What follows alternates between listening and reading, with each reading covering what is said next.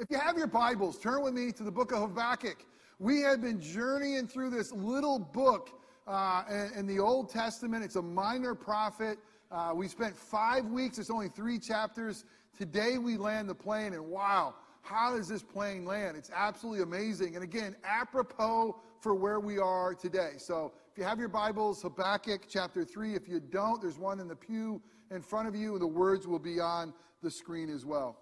Okay, get ready. Here we go. Ready? It is well. It is well with my soul. It is well. It is well with my soul. Not bad. All right, we could have done better. It was pretty good, impromptu. So yesterday, Scott and I had the privilege of going to a memory care unit that my mother-in-law is a resident of. And like we do once a month, we go and we sing hymns. We go and I share a message. It's always interesting when you share a message for those in a memory care unit, and knowing that they'll probably remember this for about a minute. And, and it's like, do I do the same message that I did last month? But I always want to bring God's word to them. It never comes back void. And although many of them, you could go and they may not recognize you, they'll tell you the same story over and over again. Even loved ones may not recognize you. It's amazing the power of song. Because when we start singing, although we don't have a thing to project the words, or we don't have hymnals, especially during COVID, many of them start singing with us. And it's awesome. And you get to things like, it is well with my soul, and you start to look around. And yesterday, I saw tears come down the cheeks of some of the residents, and those who were singing. And we always sing Jesus Loves Me. And I'm telling you, it seems to always resonate with them of that deep truth. And isn't it amazing the power of song? Because even when the memory is waning, even when they don't necessarily even remember their loved ones, there's something about the lyrics that can come back. There's something about song that has that power. And it is well with my soul. Now, I don't know if everybody knows the song, It Is Well With My Soul. Is that correct? Well, let me tell you a little bit of background of that. I'm a junkie on devotionals. This is a devotional, Then Sings My Soul, and it takes 150 hymns, and it'll tell you the hymn, and it'll tell you a little bit about it. And if you'll indulge me, I thought about telling you the story. I'd really read it to you a little bit today. It's quite short. But listen to the story of the person. His name is Horatio Spafford, and he wrote this tune, this song, and this is what it says about him. When the Great Chicago Fire consumed the Windy City in 1871, Horatio G. Spafford, an attorney heavily invested in real estate, he lost a fortune. About that time, his only son, at the time age 4, succumbed to scarlet fever. Horatio drowned his grief and work, pouring himself into rebuilding the city and assisting the 100,000 who had been left homeless. In November of 1873, he decided to take his wife and daughters to Europe. Horatio was close to D.L. Moody and Ira Sanka, and he wanted to visit their evangelistic meetings in England and then enjoy a vacation.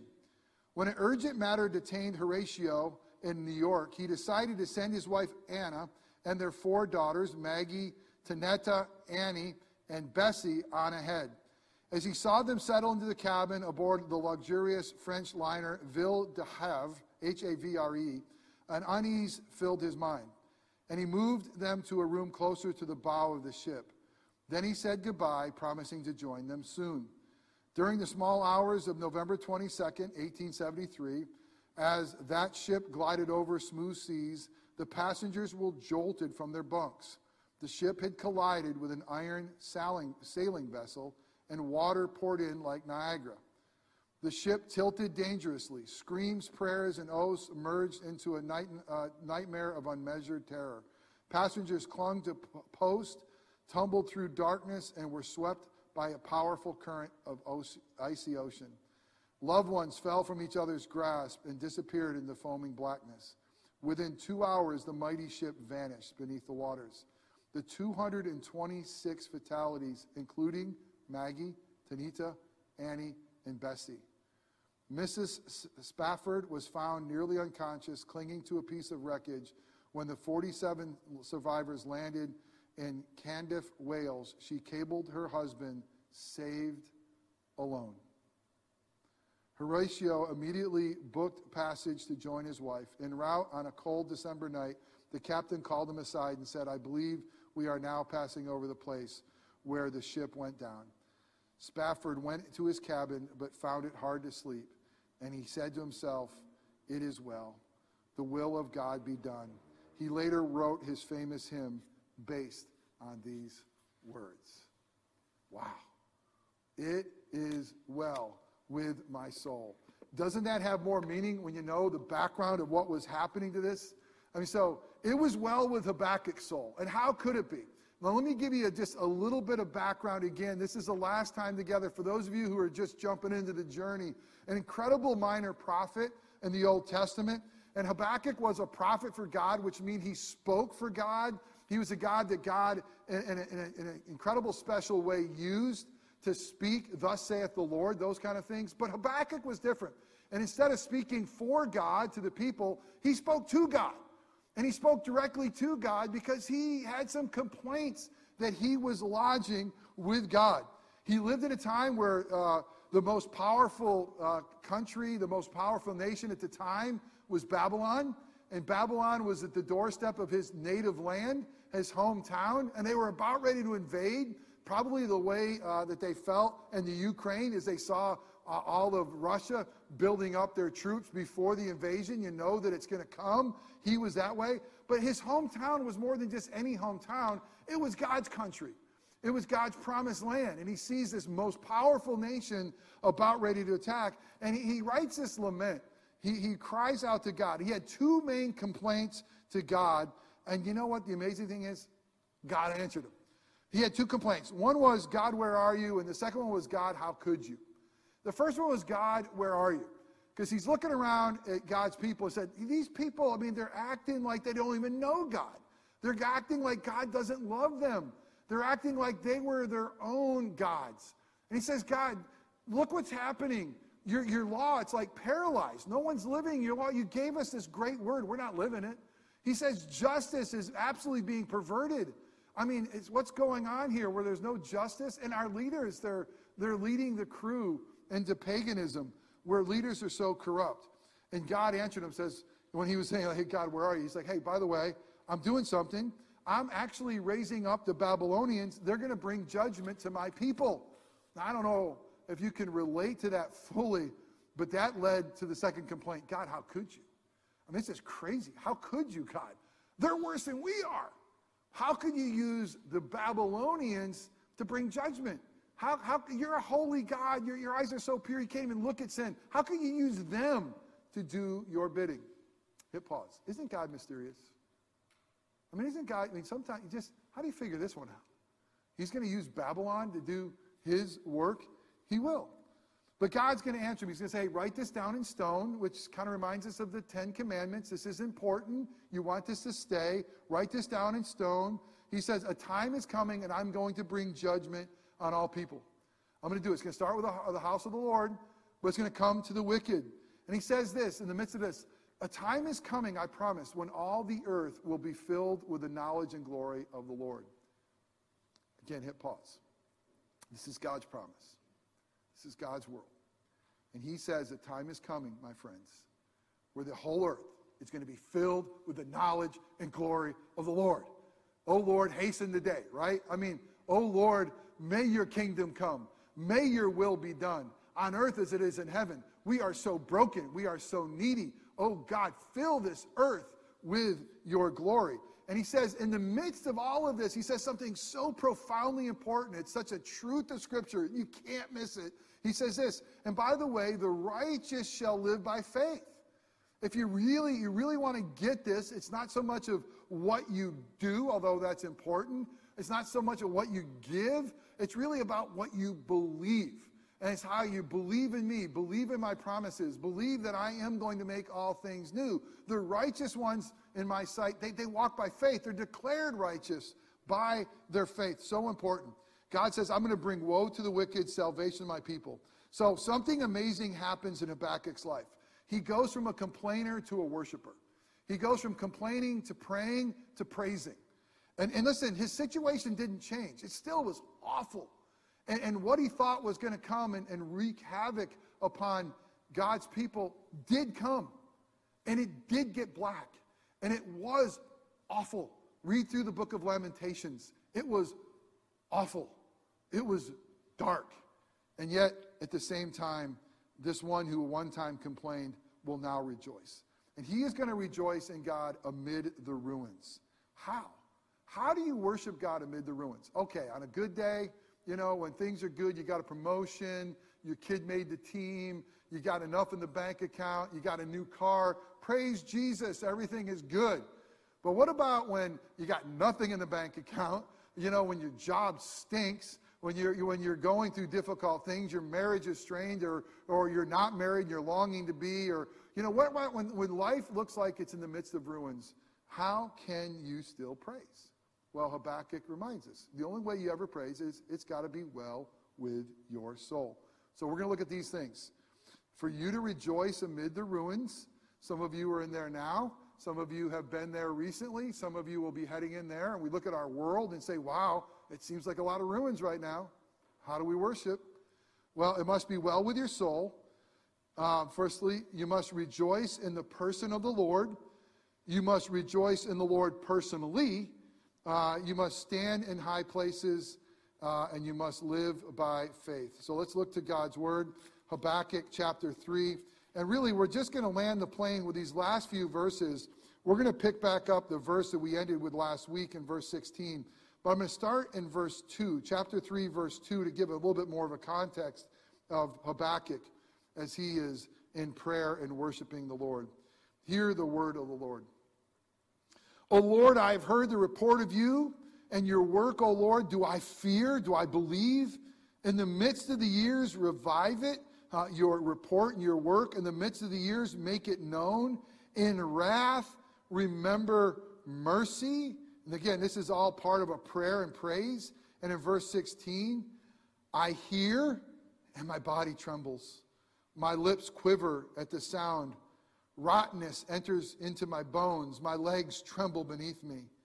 Yet I will quietly wait for the day of trouble to come upon people who invade us. Verse 17. Though the fig tree should not blossom, nor fruit be on the vines, the produce of the olive fail, and the fields yield no food, the flock be cut off from the fold, and there be no herd in the stalls, yet I will rejoice in the Lord. I will take joy in the God of my salvation. God, the Lord, is my strength. He makes my feet like the deer's. He makes me tread on high places. To the choir master with stringed instruments. The grass withers, the flower fades, but the word of our God will stand forever. Thanks be to God. Let's pray. Oh, Father God, we thank you for the incredible faith of our brother Habakkuk. Things were really, really bleak and dark for him, and they were only going to get darker. And what he feared of all of the failure, the crop failing, the fruit trees failing, there's nothing in the stalls, that would all come to fruition in his lifetime. And yet, he would be able to say, yet I rejoice. I will rejoice in the Lord, the God of my salvation in my strength. Oh God, who can do that? Only the one whose soul is, it's okay. It is well with his soul. But God may be well with ours. So God, would you teach us? Would you show us, God, that we desperately need to understand your word for our lives today. God, speak through a broken sinner like me. Give us the ears to hear your voice. Give us the minds that understand your word. God, give us the hearts that would embrace your truth. And God, give us the feet that would walk in a manner worthy of your name. And God, if I mess it up and say things that are wrong or just my opinion, may those things fall away and be forgotten. But the things that are said that are true and contain this good news of the gospel.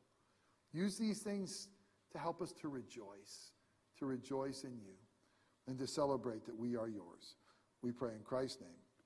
Amen. How in the world do you rejoice in the midst of the ruins? Well, it's got to be well with your soul, right? I mean, that's the only way you'll be ever able to rejoice in the midst of difficulty. It's got to be okay with your soul. And this is the reality we find ourselves with Habakkuk. Remember, it wasn't always okay with his soul. He looked at around him, he said, God, I'm complaining. What in the world are you doing? It's just difficult. But as he realized who God is, and as he trusted in God's promises, all of a sudden he says, I'm going to wait quietly. I'm going to wait quietly as the invaders are about to come. I mean, who does that? I mean, either you're delusional or you have incredible faith. And he had incredible faith. It was well with his soul. Katie and I had the joy this week. When you're grandparents, you sneak in anytime you can with your grandkids. We had a couple of days with our grandkids this week. You probably know them. Yes, they are the cutest kids on the planet. And so we were up there with them. And they have 3 children that are age 3 and under. Now, just think about that. 3 and under, right? They have twins that are 1 year old, a boy and a girl, fraternal twins. And do you know these little people? They are needy. Little people are noisy and needy.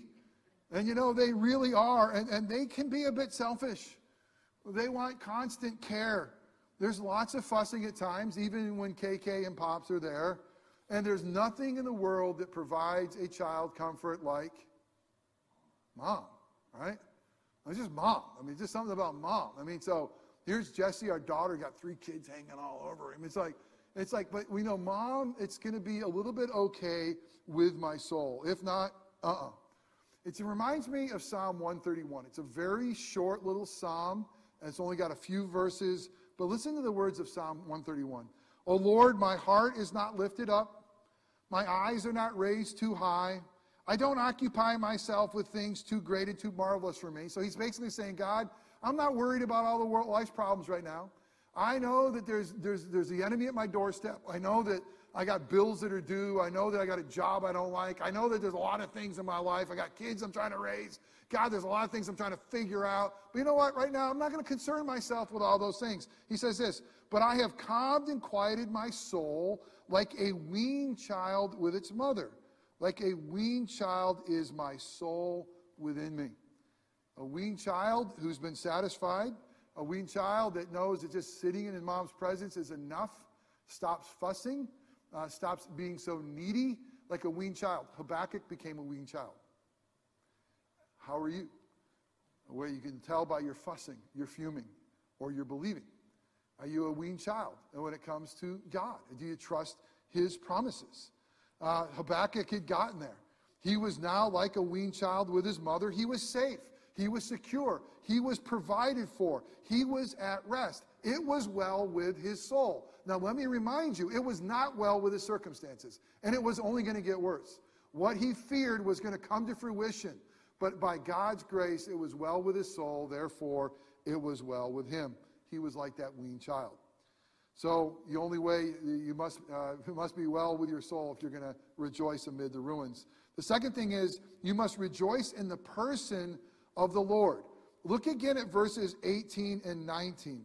It's very much as I will rejoice in the Lord. I'm not going to rejoice in just his promises. I'm not going to rejoice in circumstances. I'm not going to rejoice in what I know. I'm not going to rejoice in what I have. I'm going to take all my rejoicing. I'm going to focus it, and it's going to be very personal. I will rejoice in the person of the Lord. I will rejoice in who he is. I will rejoice in what he does. And no matter what my circumstances are, no matter what they are in the changing of my circumstances, here's the truth of the Lord. He is the same yesterday, today, and forever. Okay, your circumstances, upside down, turning, moving around, life struggles, right? Here you say, rejoice in the Lord. Why? Because he is the same. He's not going to change. There's no shadow of turning with him. Yesterday, you can count on him. Today, you can count on him. Tomorrow, you can count on him. His promises are true. He will never change. He's not going to change his mind about you. He's not going to change the reality. He's in control. So focus on him. I will rejoice in the Lord. My circumstances might be lousy, but I'm going to focus on the person of the Lord. And we know that that Lord for us is Jesus, our Savior. He is the same yesterday, today, and forever. Amen? That's good news. So we also know that the Lord is from everlasting. So focus on the Lord. You realize his qualities. He's from everlasting. Remember what we learned in Habakkuk chapter 1? In the midst of all this, Habakkuk was trying to wrap his brain about how can this happen? We got Babylon. They're going to come in. They're going to destroy. These are terrible, evil people. What is going on? So he takes his eyes off his circumstances. He puts them on the Lord. And he says this, are you not from everlasting? O Lord, my God, my Holy One. You're everlasting God. Guess what? You're everlasting. We shall not die. O Lord, you've ordained them as a judgment. And you, O rock, have established them for my reproof. He's basically saying this. Because God lives, he's from everlasting, we shall not die. He connected those two. Because he lives, we live. Anybody want to sing? Because he lives, I can face tomorrow. Because he lives, all fear is gone. Listen, because he lives. I hope your grandma sang it to you, like or your mom, like I did. It just reminded, because the reality. Now here's Habakkuk. He didn't know when Jesus was coming. He didn't know the power of the resurrection. His hope was, we're not going to die because God is everlasting. Here's what we have, Christian. We know that what Jesus says in John 11, we shall not die. Even though we die, we shall live. Why? Because Jesus is the resurrection and he's the life. Death now becomes a passage home. I mean, talk about, you want to be able to rejoice in the midst of facing what you might face with cancer treatments, what you might face with the most difficult life situations. The reality is the Lord is of everlasting. Because he lives, you're going to live. And his promises are going to be true. That's who our God is. Because Jesus lives, we live. Then we got to be reminded, praise goes to the Lord. Why? Because the Lord is in his holy temple. We've learned that in chapter 2:20. It reminds us that God is in his holy temple. What does this mean? God is in control. Does it feel like it? Does it feel like God is in control right now? Of the market, of the worlds, of war. Where is the sovereign God? A good God, all-powerful God, all-knowing God. And look what the world is. There's a mystery to this. But I promise you, if God were not in control, you don't want to know him, you don't want to love him, you don't want to serve him. If God is up in heaven wringing his hands thinking, oh my goodness, what are we going to do with the Ukraine thing? If God is up in heaven, well, how are we going to turn around the market? Have you seen the gas prices? I mean, if God is up there freaking out, we are all toast, right? But God is in his holy heaven. God is in control. Jesus is Lord of Lords. He's King of Kings. He's got this. And he's got us. And he's from everlasting. And we got to walk by faith. All we may see is chaos around us. All we may feel is chaos within us. But we need to remember who God is. We need to remember where God is. He's on the throne. He's in control. He's God. Not only that, we have to realize the Lord has ordained a plan. It says in chapter 1, verse 12, that God has ordained that even the plan included that the Babylonians are going to bring judgment to the world. Whoa! God, how can that be a part of your plan? How can it be a part of your plan that a baby was born for the first time that's still on life support? How can it be your plan that someone else's baby's fine? How can it be your plan, God, that the world is so... How can this be a part of your plan? Well, we know that we're sinful people. And we know that God has allowed sin into the world. And because of sin entering the world, everything has been broken. You have never looked at anything that hasn't been affected by sin. Never. You could see the moon and say, man, it's phenomenal tonight. You could look at an ocean and say, man, it's so beautiful. A sunset, I've never seen it. Even creation groans. Everything is broken. I mean, there's disease, death, and famine all around us. It's the truth of the world we live in. And yet, God has a plan that's unfolding. And we know that in the fullness of time, Jesus came. We know that he's coming again. We know that there's a perfect time that's set. And guess what's happening? It's unfolding. And man, is there mystery to that plan? Let me tell you, there's mystery. Embrace it. There is. I can't always make it make sense. And I want it to make sense. I want the puzzle to make sense. And the only way it does is that we see Jesus. That's the only way it makes sense. But he has an ordained plan. The plan is unfolding, and guess what? God's plan ends marvelously well. It always does. Because guess how it ends? We see him face to face. We're home, we're safe, we're free. No more sin, no more cancer, no more death, no more sorrow, no more tears. That's where we're heading. But on this side, it's going to be a wrestle. You must rejoice in the Lord personally. Personally. I love this. He says the words, in the Lord. I will rejoice in the Lord. The word there, did you notice that it's capitalized? L-O-R-D. This means Yahweh. This is a special name that God gave to his people and just his people. The great I am. And he says when he gave the name, he gave a promise. You're going to be my people. I'm going to be your God. This is going to be the way we can communicate with each other. You call me Yahweh. Call me the Lord. I am yours and you are mine. Psalm 18. If you have your Bibles, turn to Psalm 18.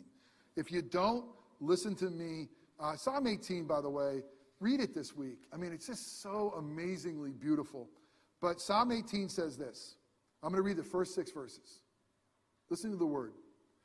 I love you, O Lord, my strength. The Lord is my rock and my fortress and my deliverer, my God, my rock, in whom I take refuge, my shield and the horn of my salvation, my stronghold. I will call upon the Lord who is worthy to be praised, and I am saved from my enemies. The cords of death encompass me. The torrents of destruction assail me. The cords of Sheol entangle me. The snares of death confronted me. David writes in verse 6, in my distress I called upon the Lord. To my God I cried for help. From his temple he heard my voice, and my cry to him reached his ears. Did you hear the personal pronoun my? He said it over 10 times. I love you, Lord. Oh, Lord, because why? You are my strength. You are my God. You are my rock. You are my deliverer, my fortress. David had a personal relationship with the God who is. And the only way you'll be ever able to rejoice amidst the ruins, if you can say, my God, and I am his. Who has the audacity to do that? Only those by God's grace who in faith embrace Christ as Savior and say, I love you, Lord. I know I'm a mess. I know I'm a sinner. I know I don't deserve it, but I love you, Lord, because why? Because you're mine and I am yours. It's so personal. Is it personal to you? It's the God of my salvation. Later in that psalm, Psalm 18:46, the Lord liveth, and blessed be the rock, and may the God of my salvation be exalted. Did I sing it right? Listen to what it says. The Lord lives, and blessed be my rock, and exalted be the God of my salvation. These songs that we sing, it came right from here. So David is being chased by Saul. Enemy and death is all around him. He says, listen, but I know the Lord lives. And blessed be my rock, and exalted be the God of my salvation. The God of my salvation. Hit pause. If you're his, he's got you. If you can say the God of my salvation, you're safe in the storm. It doesn't mean the storm's not going to mess you up and throw you and turn you and toss you. It might. But you're safe. This is the God of my salvation. It's the God of my strength. Nehemiah says, the joy of the Lord is my strength. The joy of the Lord is my strength. I mean, it's song after song. The hits keep on coming. Wish I could sing them all. But God is my strength. I love this reality. Where do we look for our strength? Pull ourselves up by the bootstraps, most Americans will tell you. You know, look inside. Have that inner strength and fortitude. You can do it. Buck up. Be strong. Be a man or a woman. And David's like, God is my salvation. You know what? And he's my strength. I'm a weakling. I'm terrified. I'm needy. I'm the wimpy kid. Nah, that wasn't too much of David, but he would say, my strength comes from him. And he's the Almighty One. God is my strength. And then if the reality is, if God is our Lord, and God is our salvation, and God is our strength. Now let me ask you this question. If God is for us, who could be against us? Right? I mean, if we got God on our side, what matters? I mean, and again, I'm not saying we want to pursue the easy, good road. I get it. I do too. But think about that. If God is for you, if God is with you, if God is your salvation and your strength, if Jesus is your Lord, what else matters? This is what Paul was saying in Philippians 3. In Philippians 3, he says, listen, I got some pedigree. Man, I'm a Hebrew of the Hebrews. I mean, born in the tribe of Benjamin. I was circumcised on the 8th day. I'm a Pharisee when it comes to the law. When it comes to the law, I'm like righteous and spotless. It comes to the law, but that doesn't do anything good. And he looks at all this, and he takes his resume, because I went to the right schools. I got the right jobs. I got the right respect. I did everything. And then he gets to the reality of this, and he says in Philippians 3, but whatever gain I had, I counted as loss for the sake of Christ. Indeed, I count everything a loss because of the surpassing worth of knowing Christ Jesus my Lord. For his sake I've suffered the loss of all things, and I count them as rubbish. And the Greek there is dung. I mean, this is a pile of dew over here. In order that I may gain Christ, and I may be found in him, not having a righteousness of my own that comes from the law. It's not about what I do, but that which comes through faith in Christ. The righteousness from God that depends on faith, that I may know him and the power of the resurrection, and may share in his sufferings, becoming like him in death. He's like, man, I got God. I got Jesus. I got forgiveness. I got eternal life. I got righteousness in Christ. I got God's righteousness. What other stuff, man? This stuff's going to come and go. That's dung. I got Jesus. Not only that, he says, for us to rejoice, you must stand in high places. He says, God makes our feet like the deer's. Again, he quotes Psalm 18:33. How many times in Psalm 18 is this? He made my feet like the feet of a deer and set me on secure on the heights. Here's what he's saying. We are going to be secure to stand even if everything around us is rubble. If our life crumbles, if all we can stand on is the broken pieces of our life, if we stand on Christ, the solid rock, we will stand. Even in the midst of the ruins, stand on Christ. God makes us tread on high places, and that high place is victory. The last thing I'll say is this. Paul says it this way in 1 Corinthians 15. Because of Jesus' life, death, and resurrection, death is swallowed up in victory. Oh, death, where is your victory? Here's Habakkuk. They're coming. It's going to get bad. But death, where is your victory? Oh, death, where is your sting? The sting of death is sin, and the power of sin is the law. But thanks be to God who gives us victory through our Lord Jesus Christ. So now, with a victory in Christ, you live by faith. You walk by faith. We live by faith because we're declared righteous in God's sight by faith, like Abraham. Not because of what we do, not because of the church we join, not because of a sacrament we take. We are declared righteous in God's sight because of God's grace and faith in Christ. And now he says, now live your life by faith. Is it well with your soul? Is it well with your soul? Do you have peace? Are you able to rejoice amid the ruins? The question is, do you have Jesus? Is he on the throne of your life? Without him, no peace. With him, peace that passes understanding. With him, victory.